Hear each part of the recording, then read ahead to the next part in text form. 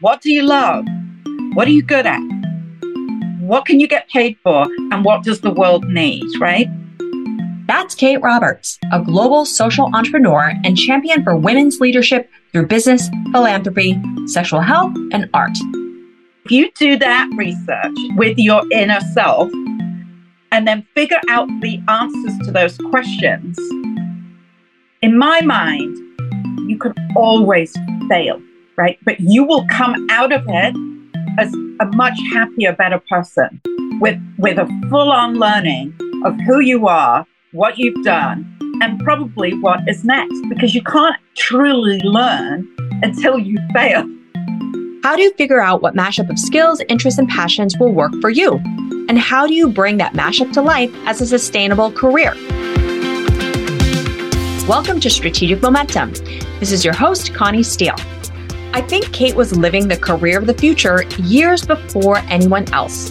A brilliant mashup of entrepreneur, marketer, speaker, artist, podcaster, documentary producer, and philanthropist that allows Kate to leverage the skills of corporate marketing to drive social impact and positive change in the world. Kate has had a 30-year career of championing women's leadership through non- and for-profit ventures with a focus on women's sexual productive health, sexual wellness, and exponential philanthropy. She co-founded Maverick Collective together with Melinda Gates and the Crown Princess of Norway, and more recently founded The Body Agency, a global femtech and e-commerce company, and its foundation. Doing the inner work to find out the alignment of what you're good at, what you love, what the world needs, and what you can be paid to do is important and illuminating. But few people are able to articulate how to take that alignment and put it into action in the real world like Kate.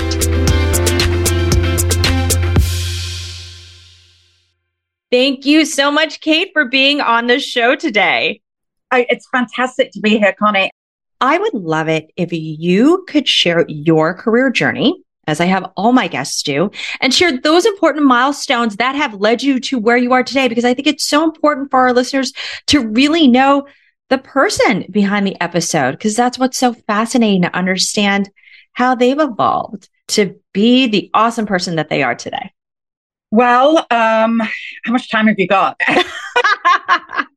Essentially, I am a global social entrepreneur. I have lived my life by the seat of my pants, actually, traveling the world, trying different things. And it's going to be hard to summarize this in a quick paragraph, but I started off in the marketing world, went to work for a big advertising agency called Saatchi & Saatchi. That really took me all over the world and gave me the grounding for the work that I do now, which is more in the saving the world category.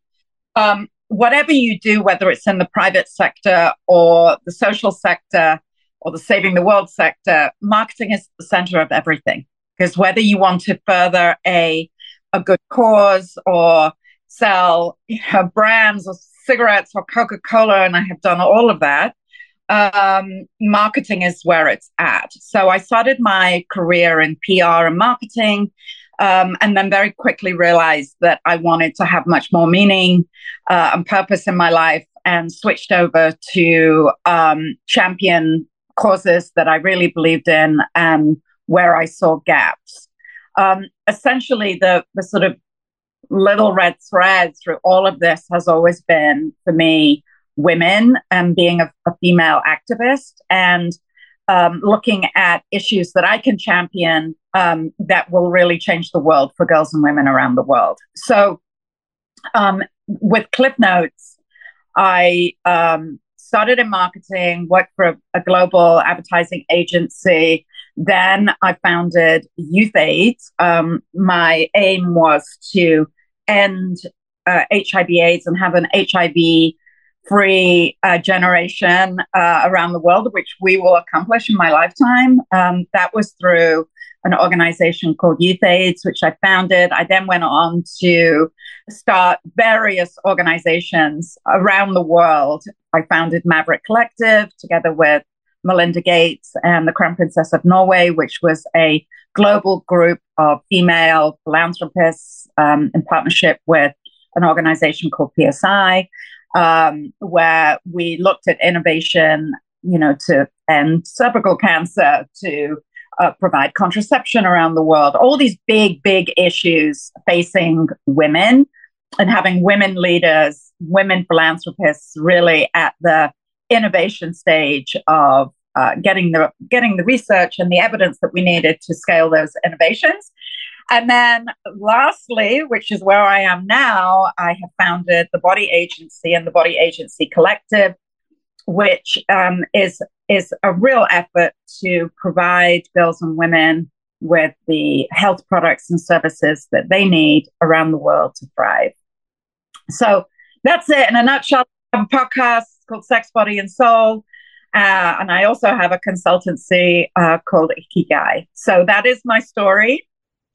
Well, it's quite a story, because what other people may not be aware of is that you're also an artist, a documentary producer, in addition to what I like to call this amazing mashup entrepreneur.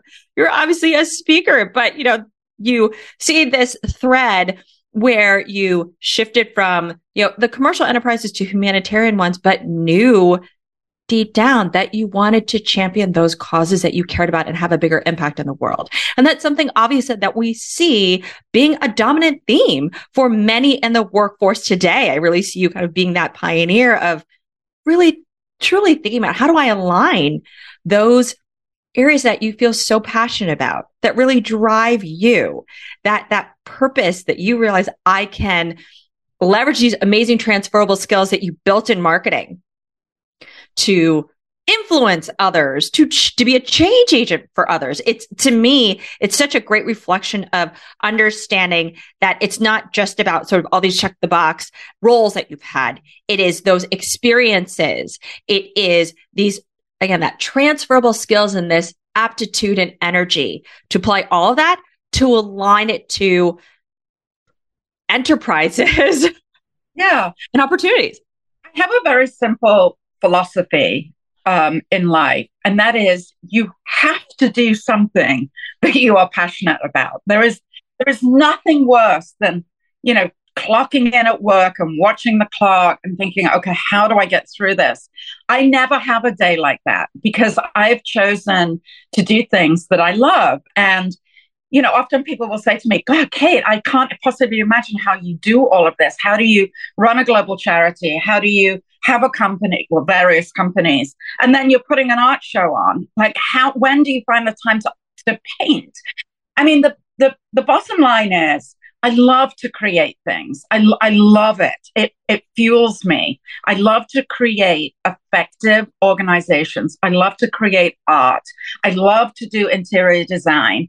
So for me, owning a couple of houses and designing them and renting them out, I just get joy from that, because somebody gets to live in a house that I have built and designed and with love. And, a couple of my paintings hanging in the houses. I go on a mission trip to India or Saudi Arabia or Africa, and I come back and I create my experience on canvas.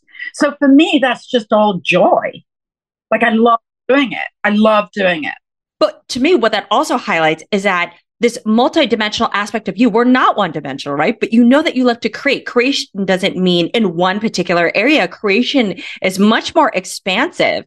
And that by you being able to create in all different areas, it really lets you be your whole self. And when you can unleash that and reflect all of your talents across these different facets of you, that's what energizes you. That's what gives you the fuel to continue to create potentially in other areas. But it becomes this, cycle of innovation, of creativity, of fuel, because I'm sure one area of creation with art, for example, sparks imagination into an area of creation in a business, which then sparks areas of creation for something else. But you are somebody who's been able to bring this combination of roles, experience, interests, skills, hobbies, passions over the years to what you do and how you do it today. So I would love to also hear, again, this amazing career mashup that you've created.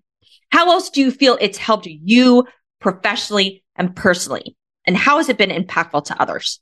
Well, first of all, the impact to others.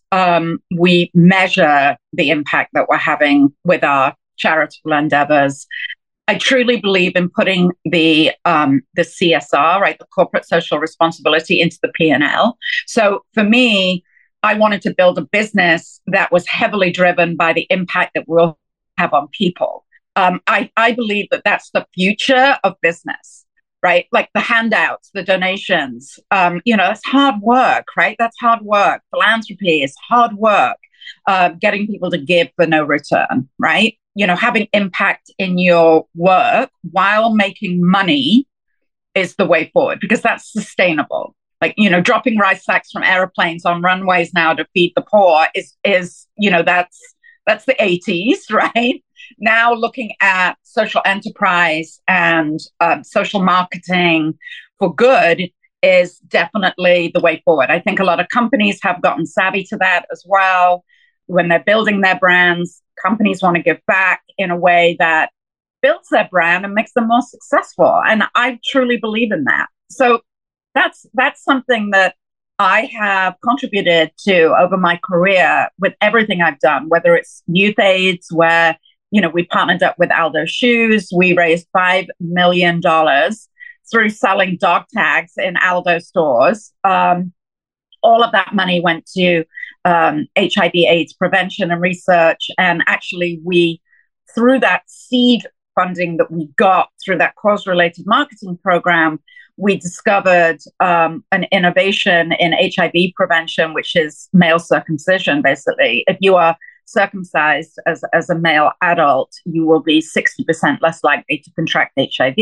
That was a winning innovation that really helped us to, put the stake in to say, this is one of the biggest HIV prevention tools that we've discovered in our lifetime, right? That took $400,000 worth of seed innovation money to figure that out by starting a program in Zambia in a clinic and trying to get grown African men to get circumcised. Everybody thought that we were completely crazy, right? But we did it. We got the evidence, and then we scaled the innovation. It's now a $400 million African based innovation, which will change the world in the face of HIV. So for me, all of this is very, very exciting, right? This model of testing out innovation on a small scale, getting the results, and then scaling it with multiple partners. And so for me, that's sort of one of the bigger things that I brought to the table is this new way of doing philanthropy, this new way of testing out impact and scaling it with multiple players, right? It takes an absolute village. It takes a world of bringing those actors together. The private sector, civil society, government, celebrity, media, and it worked. Well, you've been so successful in being able to integrate mission, passion, profession, business into creating, these roadmaps towards momentum.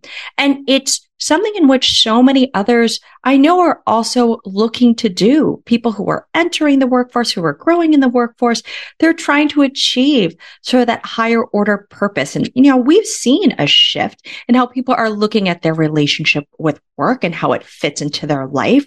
They want to find greater fulfillment, reflect their whole self. Well, also working towards making a meaningful change in the world. And it's certainly just more this mindset that we're seeing. So as someone who's been such a pioneer in crafting their own journey, and you've been doing side hustles before it was even a thing and testing and learning to have the level of impact that you're having and ultimately integrating, again, passion, purpose, and mission. Yeah. I would love for you to share, how did you go about achieving that? I think so many want to learn from others like you. And also, what did you learn in the process about yourself and about others? So, I have so many thoughts on this. First thought that I have is, and you have so many questions in that question, so I'll try.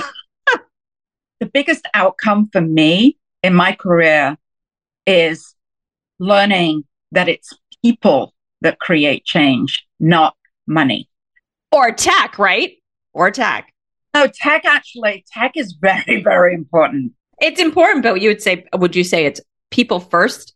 And then obviously tech is the enablement. It's people first. Absolutely. It's identifying my special source. My only talent, honestly, Connie, is identifying champions. That is my special source. Like I know a champion when I meet them, and they might not even know that they're a champion, right? But I know that they're a champion. So people create change, not money. Once you have your champions, the money will flow. But it's champions that change the world.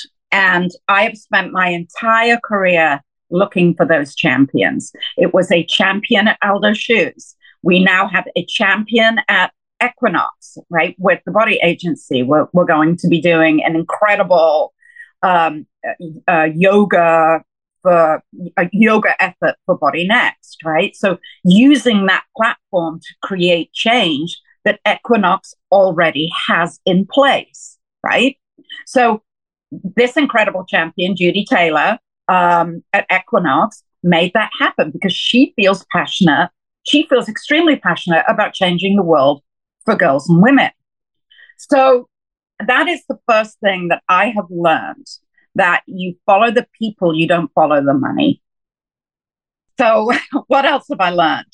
The other thing that I've learned is, and it goes hand in hand with identifying champions, is everybody needs and wants purpose.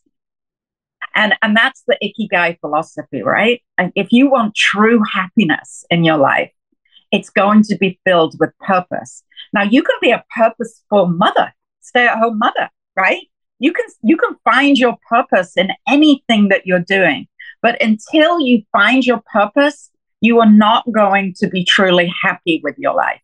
Tell us more about how you also found yours, because that concept of Ikigai, not everybody is familiar with. And I know that has been your Bible that really helped you coalesce what you've wanted to do and what you continue wanting to do or will continue to create into the future. I'm sure there's going to be amazing things that you build 2 or 3 years from now that we don't even know. But that concept of Ikigai has been such a grounding force for you. Yeah.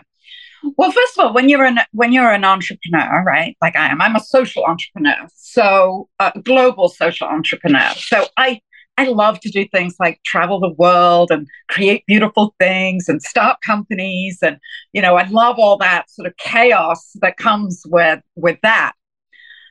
But I did that for a really long time, building these various organizations that I built. I would go off to Davos, and I was very, very lucky to be awarded and nominated to be a young global leader for the World Economic Forum. And that brought all sorts of incredible opportunities for me to be more of an entrepreneur. But the Ikigai philosophy is very interesting. First of all, the word Ikigai means, I've got to get the translation here.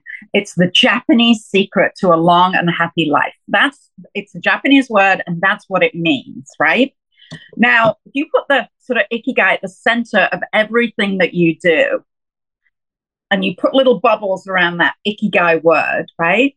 It's, what do you love to do? Like, these are the questions you have to ask yourself. Like, what do you love to do? I know that I love to create beautiful, meaningful, impactful things, whether that's a beautiful painting of a woman from Tanzania, which is behind me, but you can't really see it, who I, stayed in her house in an impoverished area in Tanzania with the Crown Princess of Norway on one of our mission trips. So what do you love to do?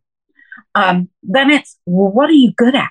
Like, what are you good at? You have to identify, okay, what are you good at? I'm good at finding champions, whether it's a member of a royal family, a head of a company, a mom who I'm soccer mom with, with my daughter. What can you be paid for, right? Because you've got to sustain your life, right? I have taken this pathway of doing good in the world, and that doesn't tend to pay, right? You can't get rich on being a global activist, right?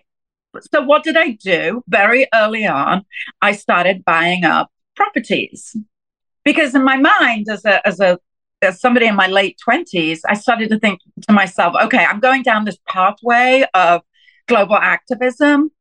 It's not going to be a high earner. I need a side hustle. So I started buying up these properties in Washington, D.C., and built myself a tiny little empire of these properties. And everybody thought I was nuts, right? So I knew that that would be a good, like solid base, that's something to fall back on so I could really focus on my activism and changing the world for girls and women. And then the fourth bubble is, well, what does the world need? Like, what are the gaps? And there's so many, right? There's gun control, there's Black Lives Matter, there's conservation, like the world's falling apart. So I decided that what I needed to do was find my niche of what the world needs and then fill that gap and fill it in a way that's sustainable. So the only true way to build sustainable programs is to have both a company and a nonprofit and merge those two together. So that's the concept of Ikigai. And at the center of it is your purpose, which is happiness and a long, healthy life. And what I realized, and I went through the exercise with myself and I had this fantastic life coach at the time who really helped me to put these in compartments, right? And she said, I want you to choose the 4 things that make you happy. And I chose health, family, relationships, and creation. Those are the 4 things that I knew that if I had in my life, I could have a long, happy, fulfilled life. I could have my Ikigai. And what I loved in you sharing this is that you focused on what do I want to achieve in my life? What are those important things in my life? Work, what you did as a profession ultimately fit into that. But what we've found traditionally is a lot of people have set work goals, those goals that have been more centered around money, title, power traditionally, or that's been the definition of success. And life ends up having to conform and fit into it. But by you flipping it, and what we're seeing is a lot of people saying, wait, I need to define the life I want to lead. What does life success mean for me? Then determining where does the profession ultimately fit, I think is such a core takeaway that I have in how you've been able to find, the alignment and then subsequently the incredible momentum that you've created. And so what I'd love to hear from you is, what do you feel the challenges for many people when it comes to defining what they want to do out of their life and all those necessary components to create that fit? Because it's not necessarily easy. No, it's not. So listen, I mean, somebody listening to this show, I probably make it sound very easy. We all know it's not. We all know it's not. And of course, I've had my challenges, right? I've suffered, workplace sexual abuse, and I've suffered, fighting my way to the top as a woman. There's all these things these are barriers, right? These are barriers that you have to overcome. I've had my days where I've got a battle going on in the workplace, and I'm, rolling my eyes at all the millennials and thinking, I wasn't like this when I was, 28. Like, what's going on here? Like, there's many, many battles and barriers that you have to overcome. And perhaps I'll start by telling a little story of sort of how I eventually got here, right? Like with a startup and my own charity and not having a big organization behind me paying my bills and my health insurance and all the rest of it. That was a big risk, right? The risk of going from that safety blanket to starting your own thing, right? It's scary and it's hard. And, you just have to go for it. And my own story was, traveling around the world, doing the work that I've done, with all these powerful people and the network that I've created. I started to notice that the common thread on all these women that I was meeting, whether they were living on $1 a day or $1,000 a day, is massive gap in their sexual health. Every woman had some form of issue, whether it's I can't get access to the right contraception, I'm in a forced marriage, I'm going through menopause, I have lost my libido. There was just this common thread of the struggle that women have with their bodies in general. So I thought to myself, okay, that's what I should be. That's my next big thing, right? I'm going to start the body agency. I'm going to talk about sexual wellness. I'm going to remove all the taboos of stigma and these ridiculous taboos. I'm going to teach the world about how women's bodies work. Then, of course, you have to go out and raise money to start all of this, whether it's philanthropic capital or it's, your startup costs for a for-profit, and I had to do both. And there were crickets in the beginning, right? Because we're dealing with something which is considered so controversial, but ridiculous if you think about it, because we are half the world. A woman and her body creates life. We make babies. Everyone has sex. Like, why is this so controversial? But from an investor's point of view, or a philanthropist's point of view, we can't go near that. So the point is, there are challenges, whatever we decide to do. But your question was, how do people go about finding their purpose? Well, I told that story because the penny dropped for me of where the gap was. And it is such a massive gap that needs to be filled. And so I found my purpose. And with that purpose came this massive passion. And when you have passion, you can pretty much talk anybody into doing it, right? Because they want that feeling. They want to be part of that passion and that movement. So I would encourage everybody who is perhaps, sitting at their, 9-to-5 job, watching the clock, to first of all, read the book, Ikigai. I read it in a day. It's really enlightening. And get educated, go on trips, go travel, talk to people. It's always people, ultimately, that come into your life that will help you to find your purpose. Everything is people driven, everything. So get out there, get educated, and it will land on your lap. You will figure out what your purpose is before it's too late. My parents, we had this incredible life. I grew up sailing around the world in my father's ship. He was a captain of a super tanker. And so I was very privileged to have a life that took me all over the world very early on. I spent my 12th birthday in a pyramid in Egypt, and the stories that I can tell. But I watched my parents say to each other, we want a holiday home in Spain. And they said it, and they said it, and they said it, and they said it. And they both died without having the holiday home in Spain when they could easily have done it. So life is short. We can either have this long, happy Ikigai life, or we can shoulda, coulda, woulda. And so what I conclude too, it's to bridge the gap for ourselves and get unstuck to find that alignment.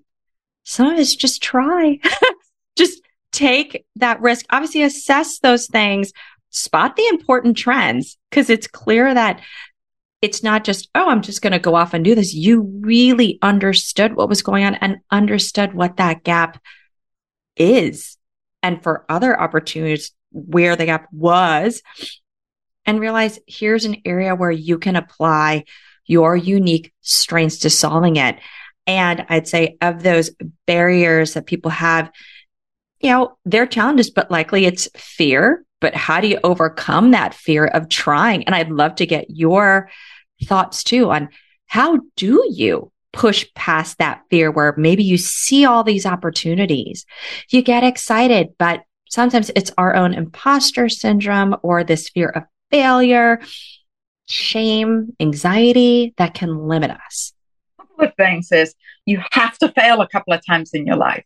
Like nobody succeeds absolutely everything that they're doing. And failure is good because you learn from it, right? This is all a learning experience. And, let's get back to the buckets, right? What do you love? What are you good at? What can you get paid for? And what does the world need, right? If you do that research with your inner self and then figure out the answers to those questions, in my mind, you can always fail, right? But you will come out of it as a much happier, better person with a full-on learning of who you are, what you've done, and probably what is next, because you can't truly learn until you fail. And I really hope that makes sense. And I still, Connie, feel like an imposter. I still walk in the room and pinch myself and go, how am I here with all these incredible people? I really do. I remember becoming a young global leader at the World Economic Forum, and the first meeting was at the White House with Condoleezza Rice when Bush was president. That shows how long ago. And I walked in and I just thought, I hope people don't know who I really am. That's the thought that I had, right?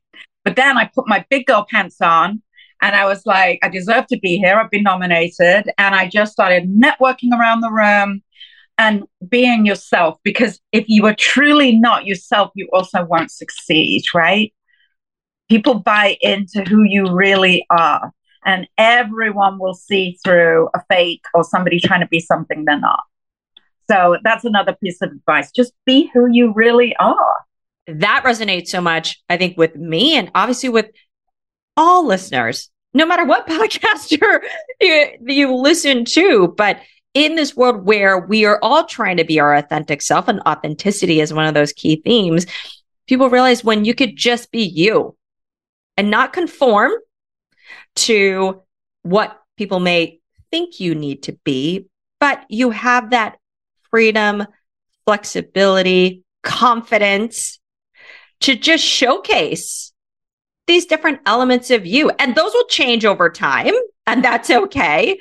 But to know that to be able to be who you want to be and know that will evolve over time requires you to fail is so key. I think such an important lesson learned, and that myth that people have that I can't fail, that I shouldn't feel like an imposter, I shouldn't feel like I deserve to be there, is not uncommon, but it's us needing to push past all of that so that we can feel centered.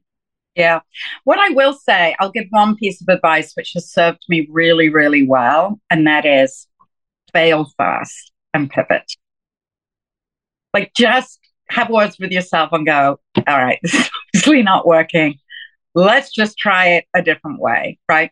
Fail fast, admit, be honest. And that's another thing, it's transparency. When you've found all these champions, right, whether they've given you money or invested in you and funded you or have developed a partnership with you, trust is so key. And the first thing you need to do is be honest about those failures, because you will lose those champions. They will lose. If you say, you know what, I messed up, this is not working, but this is what I think we should be doing, you are much likely to have that champion for life. What I take away as well that's so valuable, right? When you have the open, honest communication, to your point, you build that level of trust. Trust is something that obviously is being challenged right now in so many different ways, that you build this stronger connection, which gets back to your point of the way to create change is through people.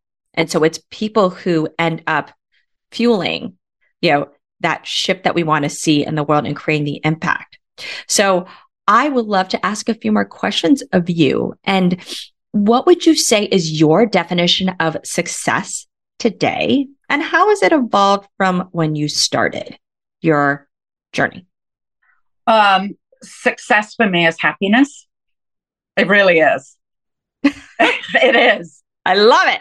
Yeah. I don't even want to expand on that because, when I get my happiness from seeing the champions that I have recruited in my life thrive, like that's just what gets my juices flowing, right? So I build this concept for me in my life around all of these people, which is why relationships is one of my pillars. So, a lot of things make me happy. Changing the face of HIV has made me happy. Finding an innovation around ending cervical cancer or preventing cervical cancer makes me happy. Finding a champion at Equinox and pulling off an incredible partnership makes me happy. So, my measure of success is happiness, like the pep in my step every single day.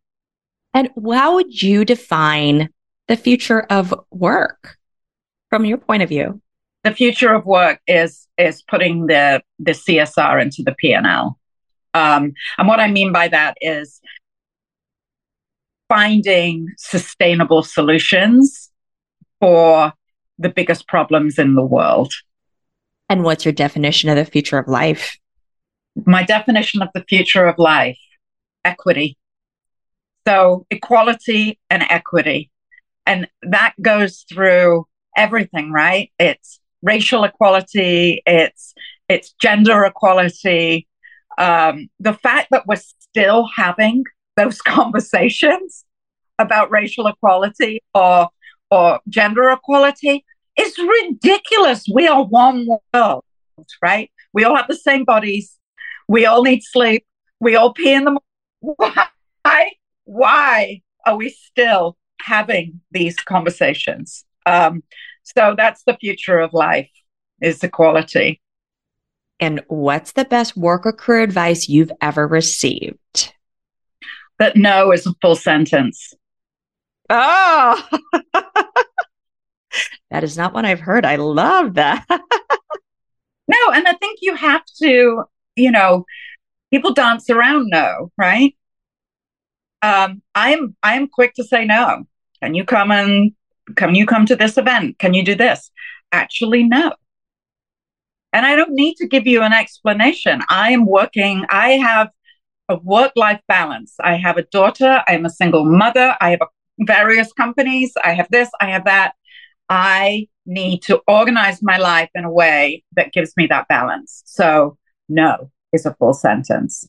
Creating those boundaries is something that's so important for all of us. And we're not always good at that. So I think that's an incredible piece of advice for so many. And finally, what's the best way listeners can connect with you? They can connect with me on Instagram. I am KRoberts100. Twitter is Kate Roberts 100, I think. And you can go to thebodyagency.com and you can get my contact details on that website.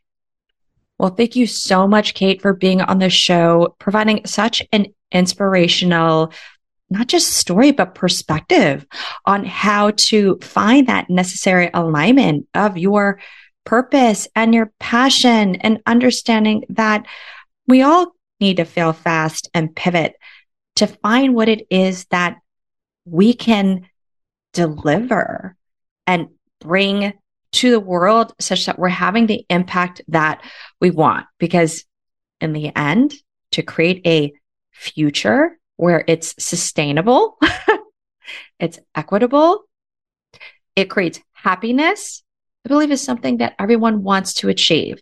So being able to showcase that no matter what, it all comes down to people, how you leverage people and champion others is so important. So thank you. And who you have in your life as well. Yes. Yes. And not having toxic ones. 100%. That village. And, in what we've been researching and what we've wanted to understand when it comes to the future of life, one of the biggest drivers, actually the biggest driver, which you have been such a wonderful example of, it comes to this dimension of planning, which is be clear on what it is that goal that you have is and set that plan forward to achieve it. But what you need are the champions to help you get there. Yeah. It is those mentors. It is those sponsors. It is that village. So for those who are looking to create that forward movement to achieve success, to find that progress that you want to make, Kate's a great example of those attributes, those examples. So thank you, Kate. Thank you, Connie. This is a wonderful show. Thank you for having me. We all deserve to have a career like Kate's, to see the world change for the better because of what we put into it. And I firmly believe that this is possible when you figure out what lies at the intersection of what you're good at, what you love, what the world needs, and what you can be paid for. Finding your Ikigai, approaching your own life like a market researcher, however you want to contextualize the self-audit, this is the first step that I think anyone has to take in creating the career of the future. Because while possibilities and opportunities exist that just never existed before, you literally have to create that career, that impact from nothing. And that's hard.